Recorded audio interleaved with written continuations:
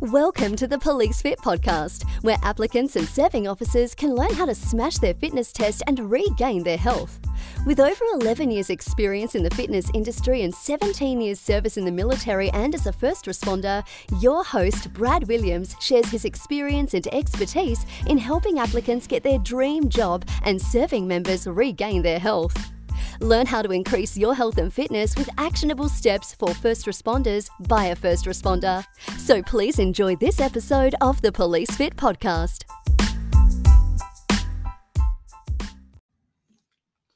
G'day guys, welcome to another episode of the Police Fit podcast. Just quickly first before we rip into the podcast today, I went and watched my daughter. She's in year one. They had a cross country race. So cross country for them was like one lap of the oval, and then back in again, so maybe like 500 meters. And I was just observing something while she was racing and running around, that although obviously you had your kids at the front, your slower kids at the back, every time a kid was overtaken by another kid, it made them speed up. There was that competitive nature there. And even the kids at the back, like, they were kind of battling against each other. And I was just, I don't know, obviously I'm always thinking about fitness and self-development, self-improvement or whatnot. And I was just wondering when, when do we decide? It's like it's ingrained in us being humans from a young age, our competitive nature. And I saw that today with the kids. Like they all wanted to do better, and some of them knew they weren't going to win, obviously, but when they were getting overtaken by another kid that was a little bit quicker, it made them speed up. It made them push harder. And I just wonder when do we lose, or adults, when do they lose that competitive spirit, or it kind of stops becoming, that competitive nature, we lose it, and then that's when our fitness drops off, or I just don't. I don't know. I was having to think about it. I might do a post on it later. I'll have a think and get my thoughts up online about it. But it was just interesting to see. Like, it was great. The kids were awesome. Like, they were loving it and all racing each other. But just a little side thought to get us a bit off track to start off the podcast. But yeah, I'll do a post about it later. I'll have a think about it, and maybe I'll chuck a post up about my thoughts on it. But yeah, it's interesting to see that at that age, they weren't told to win. They told it's a race, but just that competitive nature in every single kid, regardless of where they were in the field, even though if they were right at the end and they were second last and the last kid started overtaking them, they would speed up and try and do better. So I just wonder when we lose that, because I'll tell you right now, if you had 30 adults run a race like that, just random adults, like not athletes, just grabbed them, there'd be heaps of people that wouldn't give a fuck if someone was overtaking them. So I just wonder when we lose it and that impact it has on us as adults with our health and fitness as well. So just saying, I'll have a think about it and I'll put a post up. Anyways, so we're getting to the podcast. So first questions from Tim. Hey, Brad, what type of questions do they ask in the interview? Best way to answer them? Do they always bring you in for interviews, or is it only people that have questions for regarding medicals, fitness tests, etc.? Now, firstly, on the second part of your question, what I'll do is I'll put a post up because you're in New South Wales recruit page, and just ask, because I'm not sure with that one, what's the reasoning for them to bring you in, whether it's where you live, how easily you can get to the interview location, or that type of thing. But I have covered questions for the interview. So basically behavioral based questioning, and I use the STAR method to answer questions. So situation, task, action, result. I have done a video on this. I'll put that video in the notes section below. Now, if you're not in the Police Fit members page, which everyone has free access to, you'll have to join that to view that video. But I'll put a link. I have answered that. I'll put a link in the show notes below. Next one I've also answered in detail from Rochelle. Basically, I'm struggling with the push-ups. The slow military style destroys me. Basically, with push-ups, if you specifically have to do the slow military style ones and you need to train them. But I have done a push-up video and a push-up podcast. So I will chuck that in the show notes below. So basically, I've got push-up video and then the podcast. So best exercises for push-up podcast. So I'll put that in the show notes below. All right, let's get into the questions. First one's from Andrea. What are the best exercises for your inner thighs? this one got me really good. Ready? If you got kids and fuck, your kids probably shouldn't be listening to this shit anyways. I'll probably swear too much, but I've lost a bit of weight in the last year, and the loose skin looks like ball sacks. So the skin obviously on the inner thighs is a bit loose and looks like ball sacks. That when I read that for the first time, I fucking lost it, to be honest with you. Just imagining it. Anyways, so basically you can affect your loose skin, but you do it by building muscle mass through weight training. And exercise. So, and then what that does, it helps decrease the appearance of loose skin, especially if that skin's from weight loss.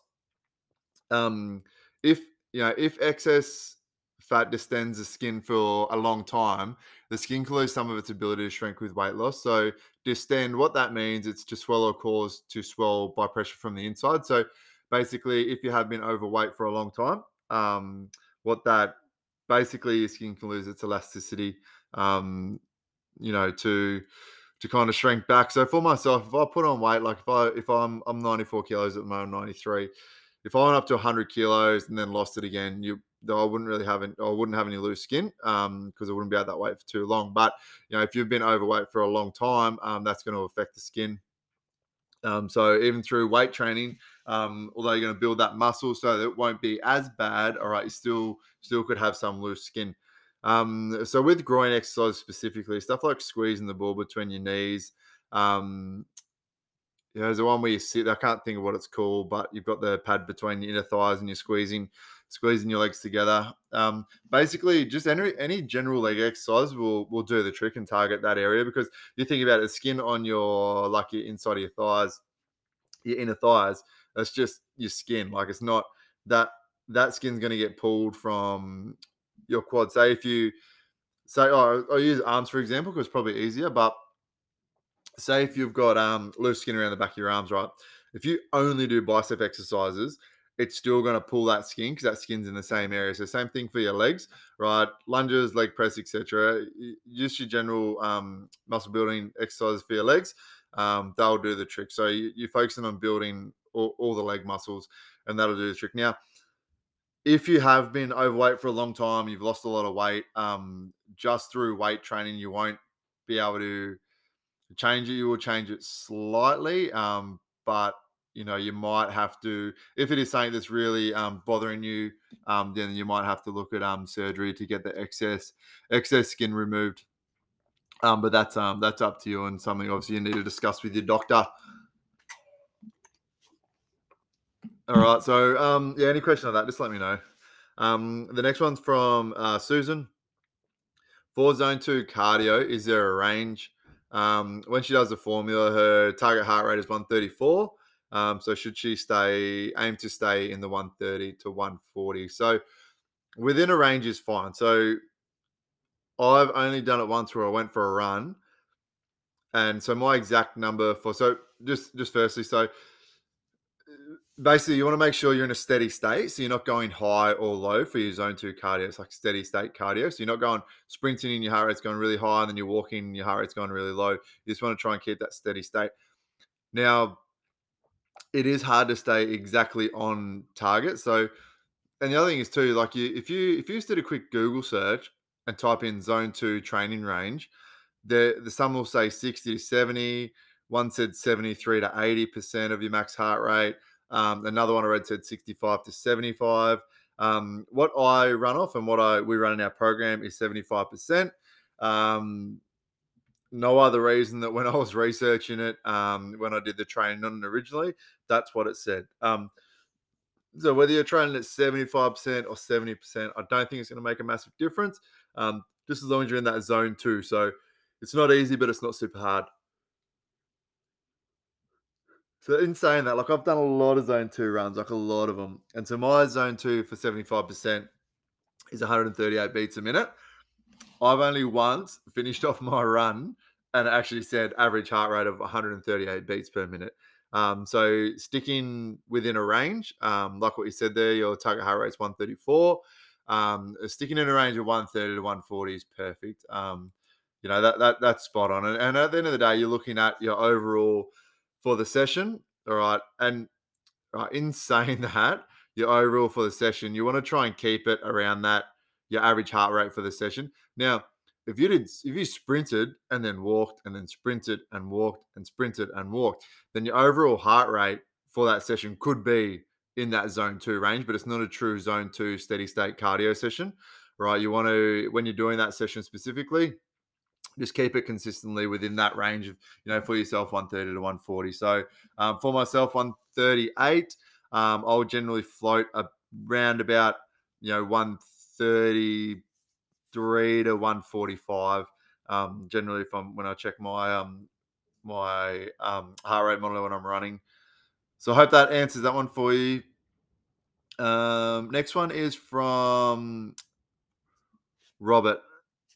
Is there much difference to the academy in terms of what's learnt in a corrections academy, or is it much the same in how you deal with someone on the street? So I can only talk from a police point of view.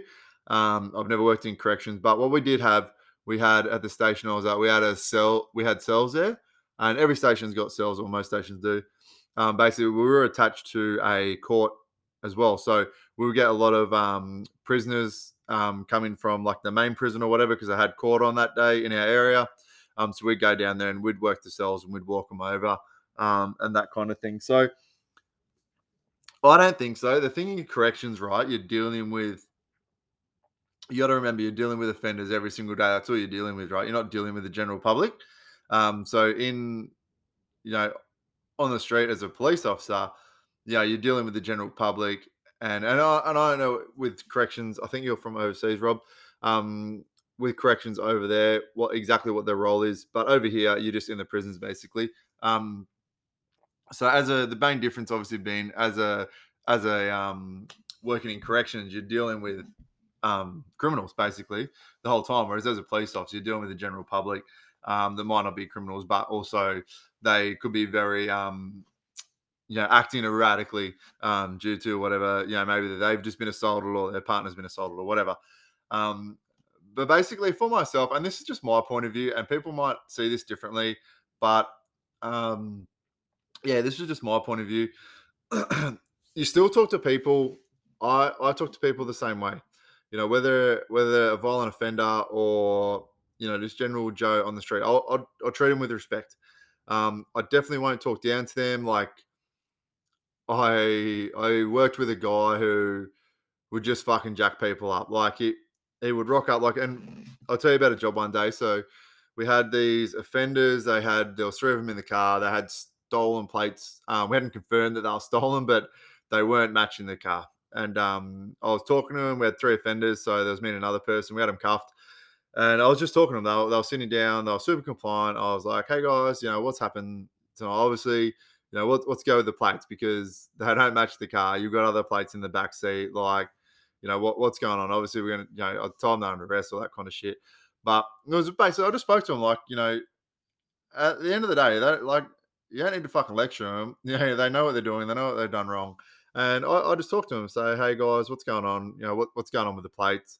Look, at the end of the day, it's up to you whether you say anything. But, obviously I'm assuming they're stolen. They haven't been reported stolen yet because you've grabbed them just recently. But, what's the go? And one of them was like, the guy sitting in the back, he was like, yeah, look, guys, it was me. I told them, whether the two in the front knew what was going on or not, but he said that they didn't. But basically he just said, look, I told him to pull over in the car park of the pub, and I just went around and took a couple of plates off the cars. He goes, this was the pub, this is the about time we were there. So they've got footage there and shit. So he was just like, gave me everything. I was like, yeah, cool. And then this guy rocked up, and the first thing he said was, what have you fucking idiots done? From then, they just shut up. They would not say a word. So I get them back go to put them on tape, they would not say a word, made no comment in interviews, made my job as the investigating member a whole fucking lot harder because this dickhead just rolls up and that's the first thing he says. What you fucking idiot? Well, what have you fucking idiots done? Like, well, there's no need for it. And it just gets people offside straight away. And if you talk to people with respect, don't talk down to them, your policing crew will be a fucking whole lot better. Now, I'm not gonna say you're there cuddling everyone and telling everyone how nice they are and how good they are, but just treat people with respect. Don't talk down to them, and your career is going to be a whole lot easier. Um, Another thing too, like I would always be conscious of a previous encounter. So something that you'll get told to you, and serving members will know this already, but 90% of your time you're dealing with 5% of the population because they're just the same people that you're dealing with all the fucking time. Okay, so you're going to run into the same people over and over again. Now, I would always be conscious of a previous encounter I had.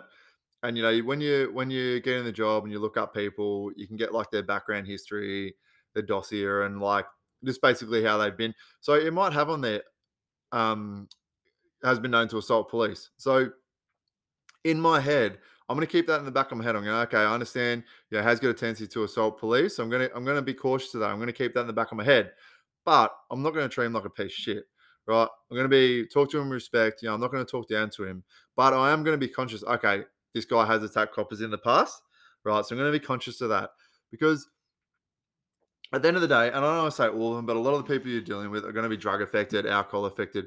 So the person they are when they're drug or alcohol affected is not the person they are when they're sober. And I think we can all kind of relate to that in some way. Like everyone's like, not everyone, but most people have gotten another piss, done something they regret, and you're like, all right, that's not me. That drunk me is not me. Right. So think about that. So think about the times you're dealing with these people, probably when they're offending, they're probably, drug affected or alcohol affected. So that person they are in that time is not a true representation of who they are. So, in 2 weeks' time, when you see them again, maybe they were drug affected, maybe they had a swing at you, you did what you had to do, arrested them. You might see them like a week later, like be conscious. Be conscious of the fact that last time they had a swing at you, but remember the person they are today is probably not the same person they were 2 weeks ago. And we had a guy that used to come into the cells a lot. He was addicted to ice, and just come across as a really good bloke, like someone you'd love to have a beer with. But like he was a ice addict, and he'd continually offend. And he'd be in the cells, and he was great to deal with, like super nice, super polite. I'd say to him, go, "What's going on, mate?" He goes, "Oh, fucked up again. Got back on the gear and broke into a house or whatever." Look, I'm not, I'm not a believer. I'm just I'm trying to tell you how to make your career easier, basically. Like, I'm not all fucking beer and Skittles and rainbows and lollipops and saying you should cuddle these people and tell them it's going to be okay. But if you treat them with respect, it's just going to make your life a whole lot easier. Do some of them deserve that? Probably fucking not. But this isn't about them. This is about making your life easier, making your life safer. All right. So you think about it. If you can generally draw the situation down and talk to them with respect, be conscious of the fact that, you're not being an asshole to them for no reason. Like there are times when you have to go hands on and, tell people to fucking calm down and swear at them or whatever. But, if you can always kind of calm the situation down, talk to them, get a good rapport going, it's going to make it so much easier during your investigation, during the arrest, when you get them back and do your interviews. It's just going to be a whole lot easier for yourself. Like, it's already a fucking hard job. It's already an unsafe job. Don't make it harder and don't make it more unsafe, basically, is what I'm saying. So, like, I don't want to come across as a believer because I'm definitely not. Like, you're dealing with the same fucking people over and over, and it can be frustrating, but just make your job a lot easier. And remember, like, you're not there to be their friends. So don't fucking try and be their friends. Be genuine. Like, they know you're a police officer. They're the offender. Like, they know, they can understand, they can smell bullshit. Like, just be upfront with them. And just make your life a whole lot easier. So I hope that answers your question. I went a bit of a rant there, but basically, I'm sure, I'm sure you've seen it in corrections. Anyone that works in corrections, like if you talk down to someone, it's going to get them offside straight away. And not all of them, but you got to remember, like a lot of the people we're dealing with, and you see it from young offenders, especially, might be from broken homes. Maybe their fathers or mothers were abusive or whatever. So they've always been, not always been, but a lot of times they've been spoken down to or talked to like they're shit. So already like there's that confrontation straight away where they've got their back up. And I went to a job. So obviously, like some of you know, I'm a firefighter now, but like I went to a job where it was like a kind of halfway boarding house for young kids, and they set a little fire in the backyard, and we were there to put it out. And this kid walked out, and I looked at him because he walked out the door, and the first thing he said, and I'm about to say the C bomb, so for people that don't like it, cover your ears. But the first thing he said, he looked at me and goes, "What are you fucking looking at, cunt?" And this kid was like 13 years old, right? And I just thought, man, like what? I felt sorry for him because I'm like, what type of upbringing has he had or role models has he had in his life where that's the first thing he says to someone that's in a uniform, trying to put out a fire? Like that just blew my mind. Not blew my mind, but it was just like, instead of like getting my back up and going like, don't talk to me like that kind of thing, like I just kind of flipped it around and went, fuck you, poor kid. Like, imagine that's been your upbringing where that's acceptable in your head. And he's 13, he's still trying to work his own life out. So just something to think about. A lot of them, have been probably treated like shit or spoken to like shit. So doing the same thing is going to produce the same result. So try something different. So I just wanted to reiterate, like, I'm not a believer. Okay, now I've gotten out of the job, I haven't switched sides. There's still offenders at the end of the day, so treat them as such, but treat them with respect. Okay, it's going to make your life a whole lot easier. Like, and everyone's worked with. I know I used to work with a guy. He just would always get into arguments with crooks and that, and like, because I'm quite a larger guy. I can't handle myself. So he would take that as a kind of like a green light to get people offside because he knew that if it was to go hands on, we'll be okay. But I fucking hated that. I hated working with him. I just had a Harley go past. If you heard that, I hated working with him because I knew that every day I worked with him, he'd fucking piss someone off and get him offside, and would probably end up getting into a wrestle or something like that. It was just super annoying. So don't be that guy. All right, it's fucking pain in the ass. All right, sorry, our mate's thrashing around his Harley. He's come back again. Fuck, they're noisy. All right. Next one's from Joshua. So his question is on steps. Basically, how much attention should I be paying to how many steps I do a day? If I hit my planned sessions and focus on nutrition, should that be enough? So Josh is one of our current one-to-one clients. So depending on your goal and your job, and I say that because I know the program he's doing, obviously. So if your goal, and this is talking in general, so like if your goal is more general movement, maybe you're trying to get back into training, or you're in a bit of a slump and you just want to make sure you're moving more, then yes, set yourself a step goal for each day. It's something, something you can track, something achievable, something you can work towards. It's a great little goal. So something that a lot of people push for is 10K steps a day. It's something that you have to consciously do, and it is quite difficult if you're a desk worker, right?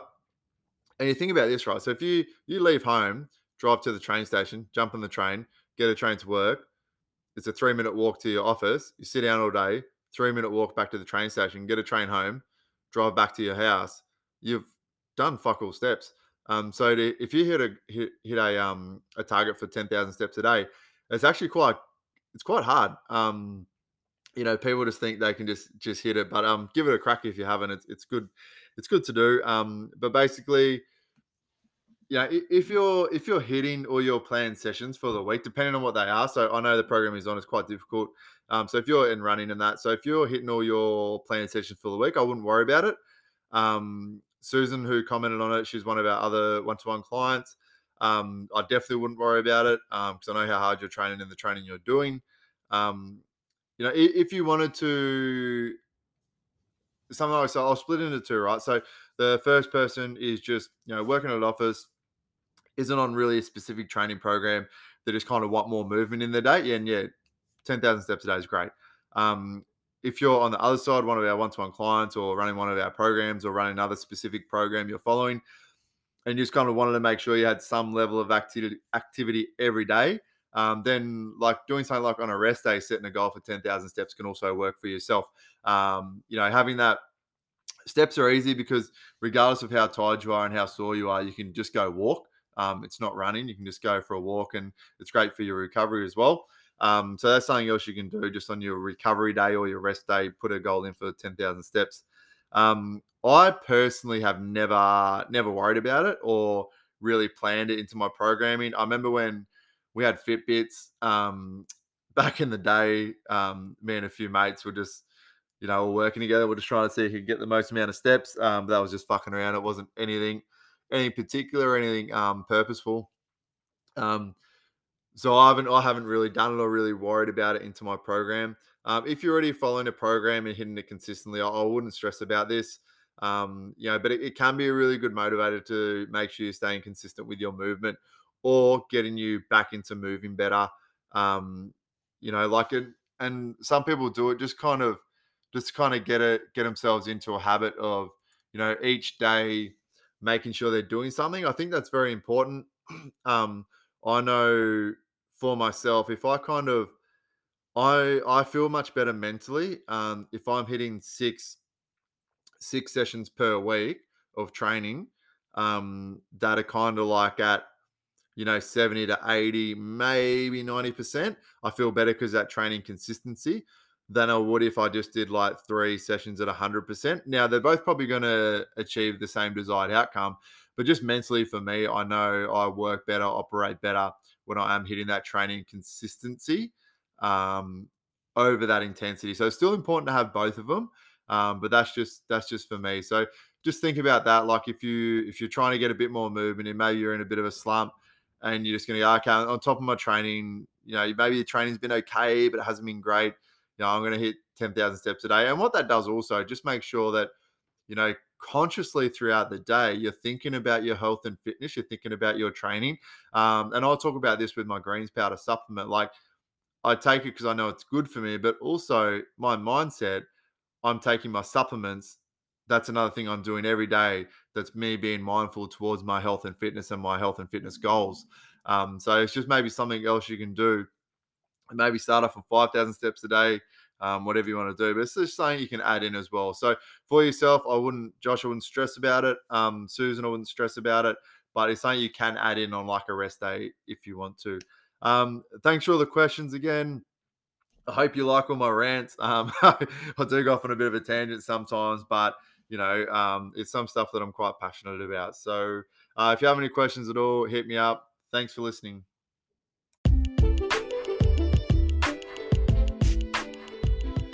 Thanks for listening to another episode of the Police Fit podcast. Now, I'm going to ask you to do what everyone else asks you to do as well. Can you please subscribe, like, and share the podcast?